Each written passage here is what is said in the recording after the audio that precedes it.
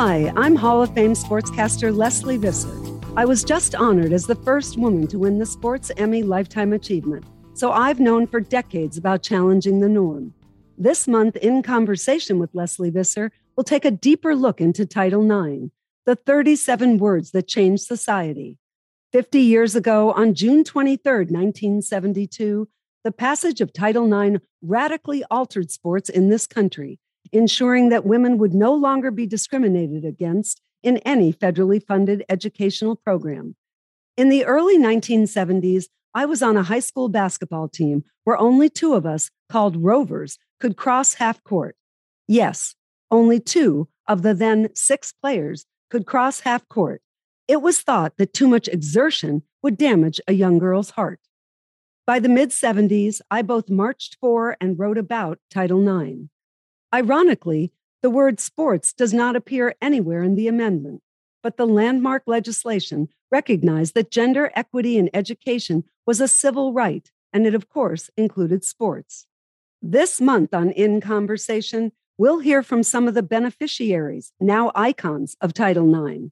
People like Cheryl Miller, Julie Foudy, Dominique Dawes, Val Ackerman, and Jessica Mendoza. I'm old friends with all of them. I hope you'll join us.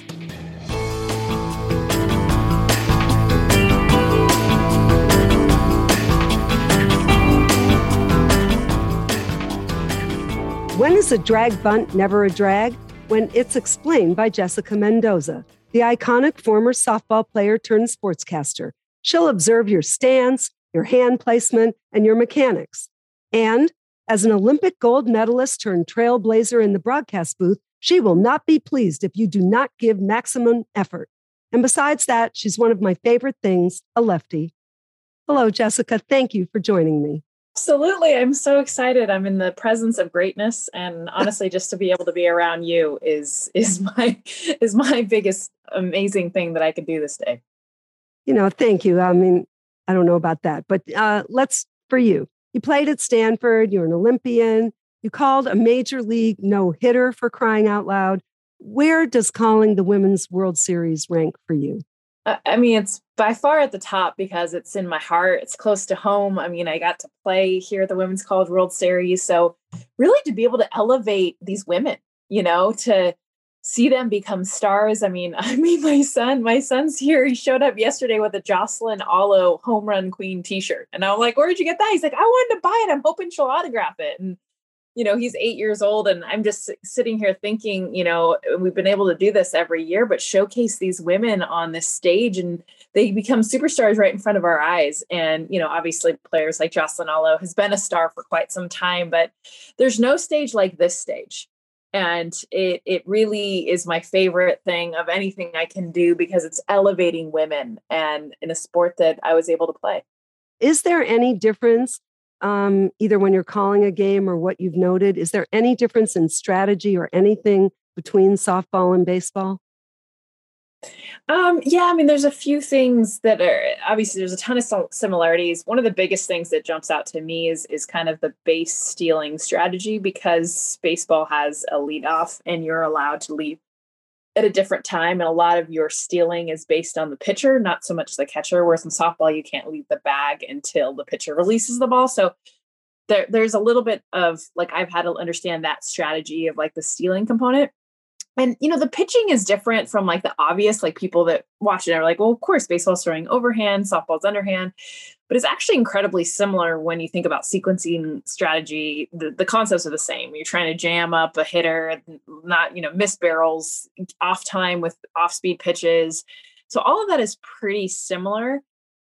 It's just kind of understanding maybe the curveball in baseball is a little different from softball. So pitch names, and what they mean. So a curveball in softball is actually the hardest pitch you can throw.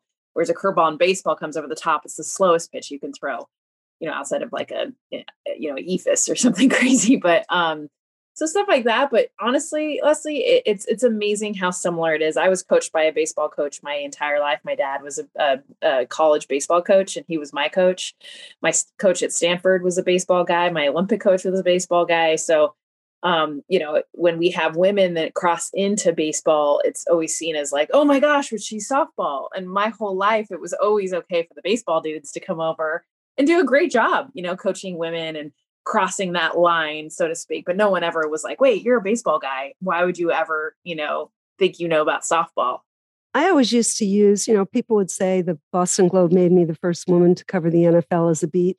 And everyone was like that. Well, how could she possibly recognize a safety blitz? And I used to say, men weren't born with the ability, the genetic ability to see what was happening in a 4-3 or a 3-4 defense. They learned it. They had a passion for it, just like we did. Or like you say, the men, as you know, many men coached women's basketball for years. So it's a crazy discussion to have on that side. Tell me about you. You mentioned a little bit about growing up, but you were kind of the star wherever you were. You were, I think the LA Times named you the high school player of the year. Then you were the Pac-12 newcomer of the year. Did you enjoy those expectations, or how did they affect you? It's funny because I felt like, I don't know, I didn't really feel a lot of expectation because I always felt like when I did that, no one expected it. So, it was, even growing up, like in high school, I was always the skinny little, like no one really thought of me. Or maybe honestly, I didn't think a ton of myself early on too. So then you don't really notice when other people notice. So I always had very low expectations. And even though I worked really hard and wanted to be the best, I never really saw that in my own reflection. I never really looked and was like, oh, wow, like I'm really doing a whole lot. So I think when awards came or things came, it was unexpected. And I never felt that pressure because I never really saw myself that way. It took me a long time to really get that confidence of like owning, like, I'm a really great softball player and I'm going to go out and kick everyone's tail. That took a long time. And I felt like it was good early on because I was definitely like humbled very often. And, it challenged me to work harder in the weight room, on the field, practice all the things because I didn't see the greatness that was within. But I definitely felt like once I got to the Olympic level, that I needed to also kind of own. You had every single honor and stat to back yourself up. And, I actually think that's female because, most guys, they'd hit one home run in high school and think, oh, I'm going to the Dodgers. I think it's often a female component to say, ooh, do I deserve this? Am I this good? Yes. No, and I think it drives you. And I do, think there's a balance. What I've learned, I always have, there's a quote out there that's practice like you're the worst player on the field, but play like you're the best.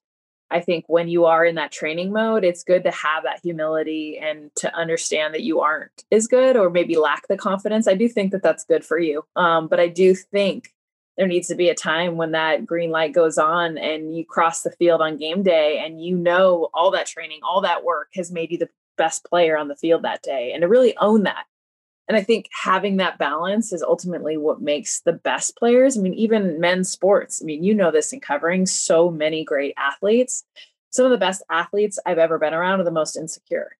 And it's interesting because I think it's been great for them because it's pushed them to work hard and never be like, oh, I'm really good. But that's also like a grind mentally of them never, ever giving themselves that like, okay, like, I'm good. I can do this. They're constantly doubting themselves. Who'd you pretend to be in the backyard? Was there a left-handed hitter that you loved? Yeah. Brett Butler actually was the Dodgers. And it's funny because I grew up in the 80s and I was a huge Dodger fan and went to all their games. And you're talking about Fernando Mania and Orel Hershiser and Kirk Gibson and all the big names. And so when I tell people my favorite player was Brett Butler, it's always like, wait, who? Like, but he had, great bat to ball skills. He was a grinder. He didn't strike out a lot, like put the ball in play. Like, he was just that player that I related to most. I wasn't thinking about home runs or dominance. For me, it was about like the good skill players. And Brett was that. Could you imagine if you came here from another planet and you saw Valenzuela? Like, he had about 5 different things going on, right? He would, he'd look around, jerk his back. It was like, I mean, as a kid, was he just fun to watch for you? Or were you saying, what is going on? I mean, at the time, I was like 5, 6 years old. And I remember watching him more so in the lens of being a Mendoza and being Mexican American. And that was really my introduction to Fernando, was not his pitching style, but very much what he represented for our community and my dad. So that was really, I mean, just I remember we'd have the Mexican flag and we'd wear hats, and like there was such a pride at Dodger Stadium that never really existed before. And you can't not go to a Dodger game now and feel that Hispanic population come out in full force. And it has everything to do with Fernando and what he did in the 80s. So that's what I saw. Is I saw a man born and raised in Mexico, out there doing amazing things and honestly bringing together a community that was very much divided up until that point, and really ultimately making, Dodger Nation very much a Hispanic part of what the fandom is at Dodger Stadium. Of course, this is the 50th anniversary of Title IX. Your podcast will actually run on the day of the 50th anniversary of Title IX, which is so exciting. So tell me the impact it had on your life. I mean, all of our lives, right? I look back to, Leslie, I think the biggest thing that, I didn't actually know this until later, but 37 words exist in Title IX, and it's one word, activity, that was added later. I think it was Senator Birch Bayh that added in. So it was an strictly educational amendment, which, I mean, it still is based in education, but what Title IX is known for, that we know it for, is sports. But it was a late add. So this was an educational amendment that never would have affected sports. And all of a sudden it was decided, let's add the word activity to make sure that on the playing field, these equalities that we're asking for in education are also, happening in our education system. So it's crazy to me to think that had that not been added, we would not have had the same opportunities. Of course, I'm hoping by now, we would have some sort of equality, but it was Title IX that really pushed forward. This is right and this is wrong. If you want funding, this is what you need to have. So I think about, for myself, getting a full scholarship to Stanford University. I never would have been able to afford that kind of education, honestly, any type of education. So the fact that playing sports and doing well in school was able to get me an education at Stanford for free, because of Title IX, because of the opportunities that it brought. And really, Leslie, that opened up every door. As much as softball led to so much of what I did, it was really my education at Stanford that opened my mind, to introduce me to people and professors and really the world in a way that has never left me and is still a huge part of who I am today. Yeah, I think actually you are a shining beacon of what people were hoping with that amendment. And like you say, the word sports is not in the 37 words. It's just that's how it was applied. I do feel now, as you know, the 96 games, were the fruition of Title IX. But then tell me, by 2004, by your Olympic gold medal, where did you feel softball was, and what kind of a statement was that? Yeah, I mean, it was definitely a statement of dominance. I mean, we were a really good team, and it showed really, honestly, what the U.S. was doing with their female sports. And so even though it was a part of me that was like, okay, globally, how do we get Title IX to get and spread? That's really what I felt, Leslie, because there was such a disparity of what we had done and how we had grown up, and meeting athletes, and honestly, a lot of female athletes from all over the world at the Olympic Games, how very little rights and opportunities they had coming from other countries, growing up in different, governments, and really what was prioritized. And it really made me sad, to be honest. So as much as I was so happy of what Title IX had done for us, it made me realize, where we were at in the 60s and 70s is where so many other countries still were, and that it hadn't changed. And in my naive mind, at a very young, early 20s age, I thought, well, of course, everybody would. I mean, hello, female women getting the same opportunities men is like a duh. Why wouldn't we do this? And it was such a kind of really a slap in the face of Jess, this isn't the way it is. And even in the US, how much we needed to still grow, but globally, more importantly, how we needed to push equality so that more women were able to get the same opportunities that we had. Give me the sort of the Ferris wheel of softball in the Olympics. It's been up, it's been down, it's been in, it's been out. Why is that? I know it's because not enough nations play it, but why? Did they play it before and they don't play it now? Or why it's out now, right? Yeah, so it actually had nothing to do with how many played because there are a lot that do. It was more baseball, which was really frustrating.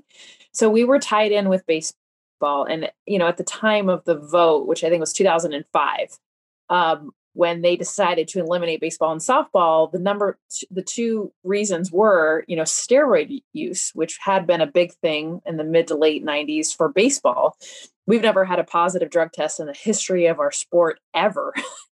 So to have that thrown in at us was clearly a bash to baseball, but had nothing to do with us. And the second was not sending your best athletes, which in, baseball, Major League Baseball does not pause their season like we see with NHL and so many other professional leagues so that they can play in the Olympics. So Major League Baseball, the best athletes are still competing in the league and not in the Olympics. For us, clearly, like we're sending our best athletes. There isn't another option. So that was really frustrating, to be honest. Why were they tied together? Why didn't people at the time say you can't compare these two sports? Honestly, they wanted to add 3 more sports. And so when they wanted to get rid of baseball, they could really get rid of 2 in 1. So they could get rid of softball, which we were just kind of thrown in with them. And you have to understand, too, the International Olympic Committee is predominantly European. And so they wanted more sports where they were more dominant in because the U.S. had been so successful in so many sports. Baseball and softball is not a popular sport in Europe. And so at that time, they added rugby and golf. So those were the 2 sports they wanted in. You had to get 2 sports to get out. And so if we were going to, in their minds, we're getting rid of baseball, here's the sister to the same sport, we'll go ahead and add that with them. And it was a tie vote. It was actually 50-50 was the tie. Jim Easton of Easton Sports, who was our representative for the U.S., left the room because he felt like it was a conflict of interest. Had he stayed in the room to vote, we would still be in. Oh my God. But move it forward. What can you do or what can be done to get softball back for the games in LA? Which will be absurd if their softball is not there. Yeah. And honestly, it's on the chopping block, which I was just hearing about because there's a lot of sports that LA wants to add and introduce. I don't know the list of sports, but every Olympics, they get an opportunity to kind of add new sports. And even though softball and baseball has been a part of our pastime, there is a chance that actually it might not be in. Like you might get beat out by like gaming?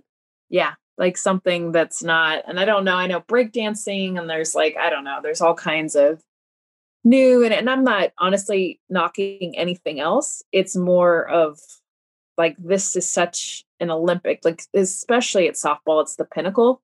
We don't have a bigger stage. There is no professional softball that's bigger than the Olympics. We have it, but it's not something that you see like the Women's College World Series. So I think too, just globally what it does for the sport.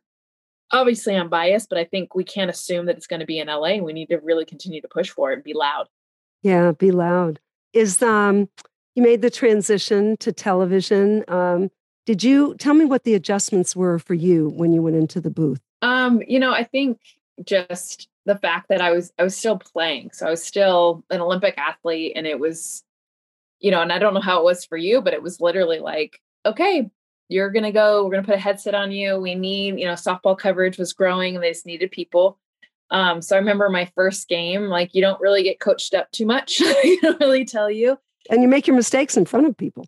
Well, and I think that's where you had it even harder, because for us, we're not on camera very often. So being my introduction to television was, being an analyst, we come on for the open and then you don't really see us for the rest of the game. So most of our talking, I can have those mess up moments and, be like, like no one can see me.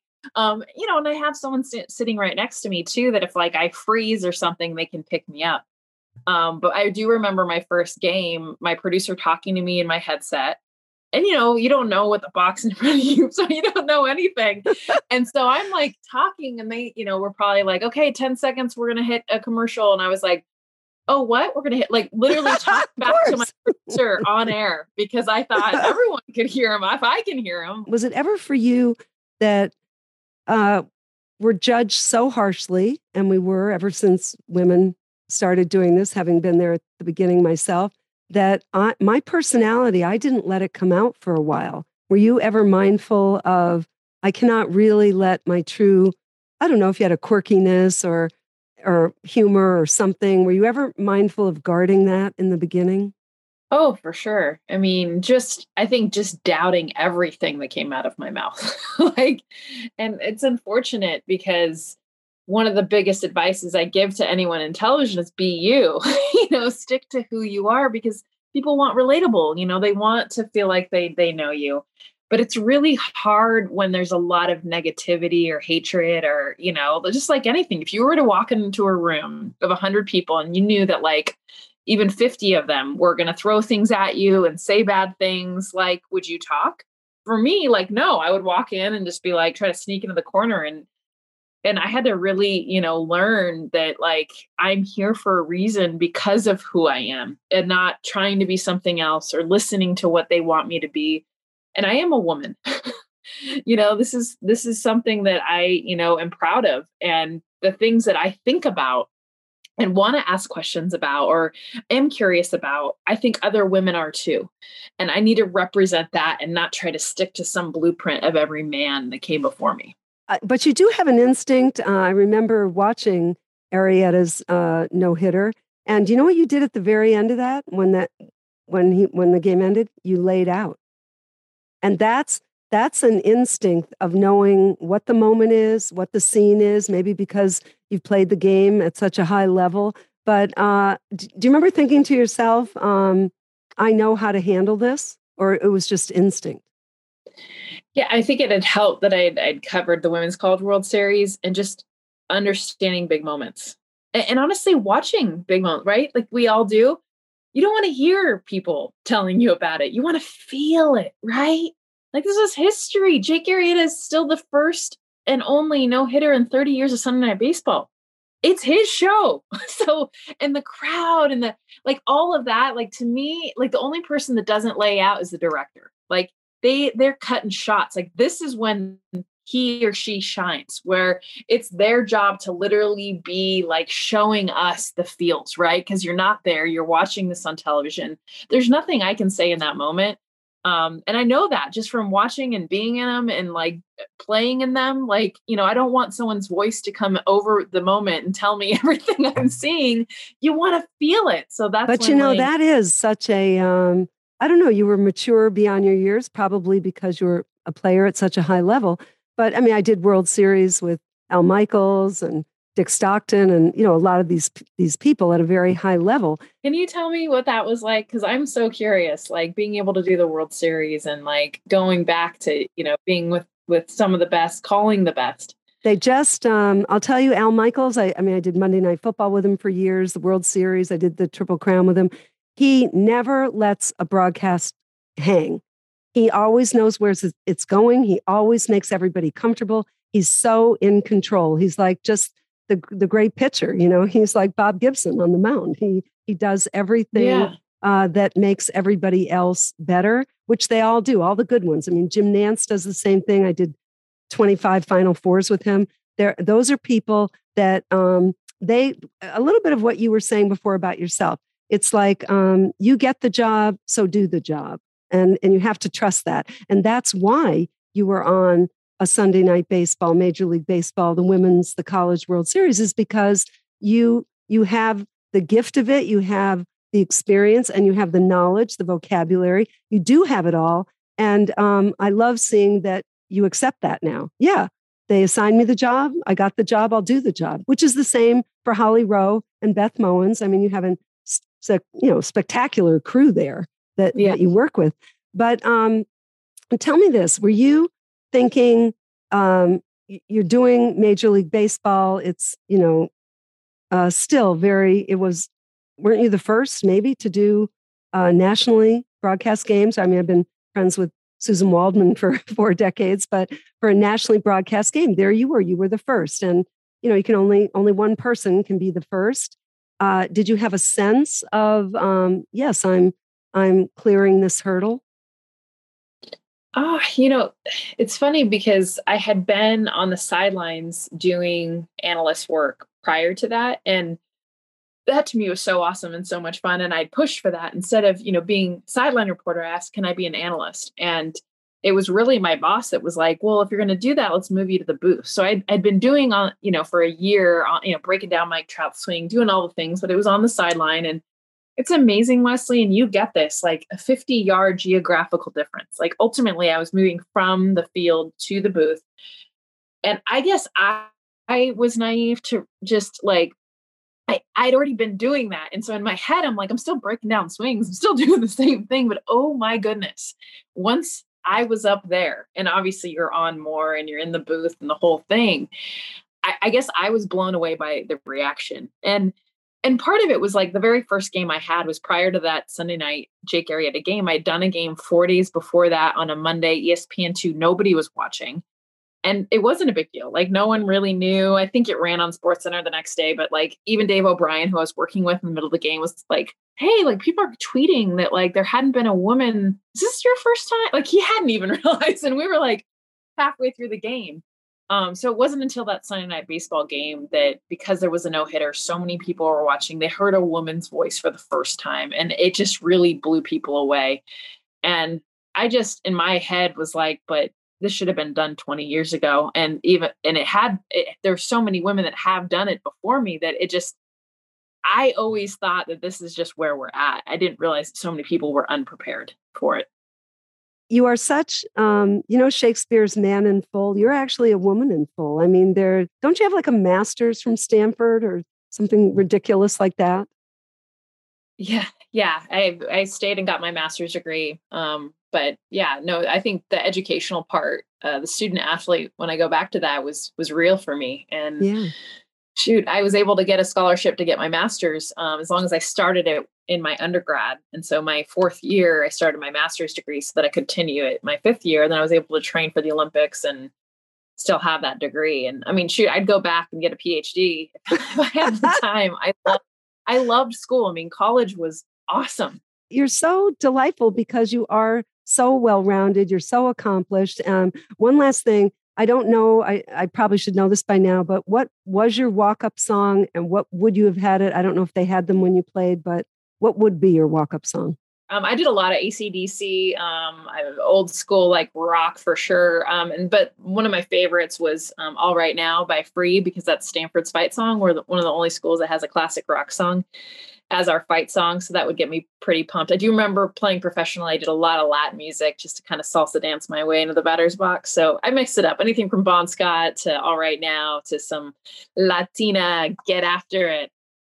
Well, I want you to have, do you take suggestions ever? Because there are going to be things you're going to have to walk up on a stage. I want you to have This Girl's on Fire. Oh, yes, absolutely. I think I have a whole playlist of girl like Lizzo and Beyonce, and throw in some Beyonce too, for sure. Oh my God. And I mean, when you look at those early videos, the way she danced, oh my God, she was like talk about on fire.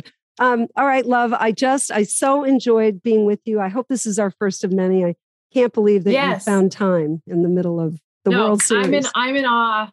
Thank you so much. I've looked up to you and thank you for everything that you've done. Honestly, I would not be here today if it wasn't for you. And honestly, I hear your name all the time of like how great you were at your job. So not even so much like paving the way, which is everything, but the fact that you're really good allows us and many more, because that's what we got to do. We can't just be here. We got to be good at it so this door never, ever gets closed again.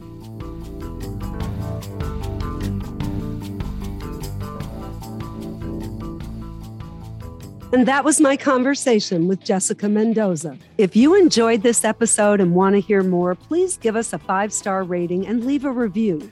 Subscribe today wherever you stream your podcasts. The executive producer is the great Andrew Emmer. Marissa Rivas is the director of sports podcasting for SiriusXM. And special thanks to Senior Vice President of Sports Programming and Podcasting, Steve Cohen.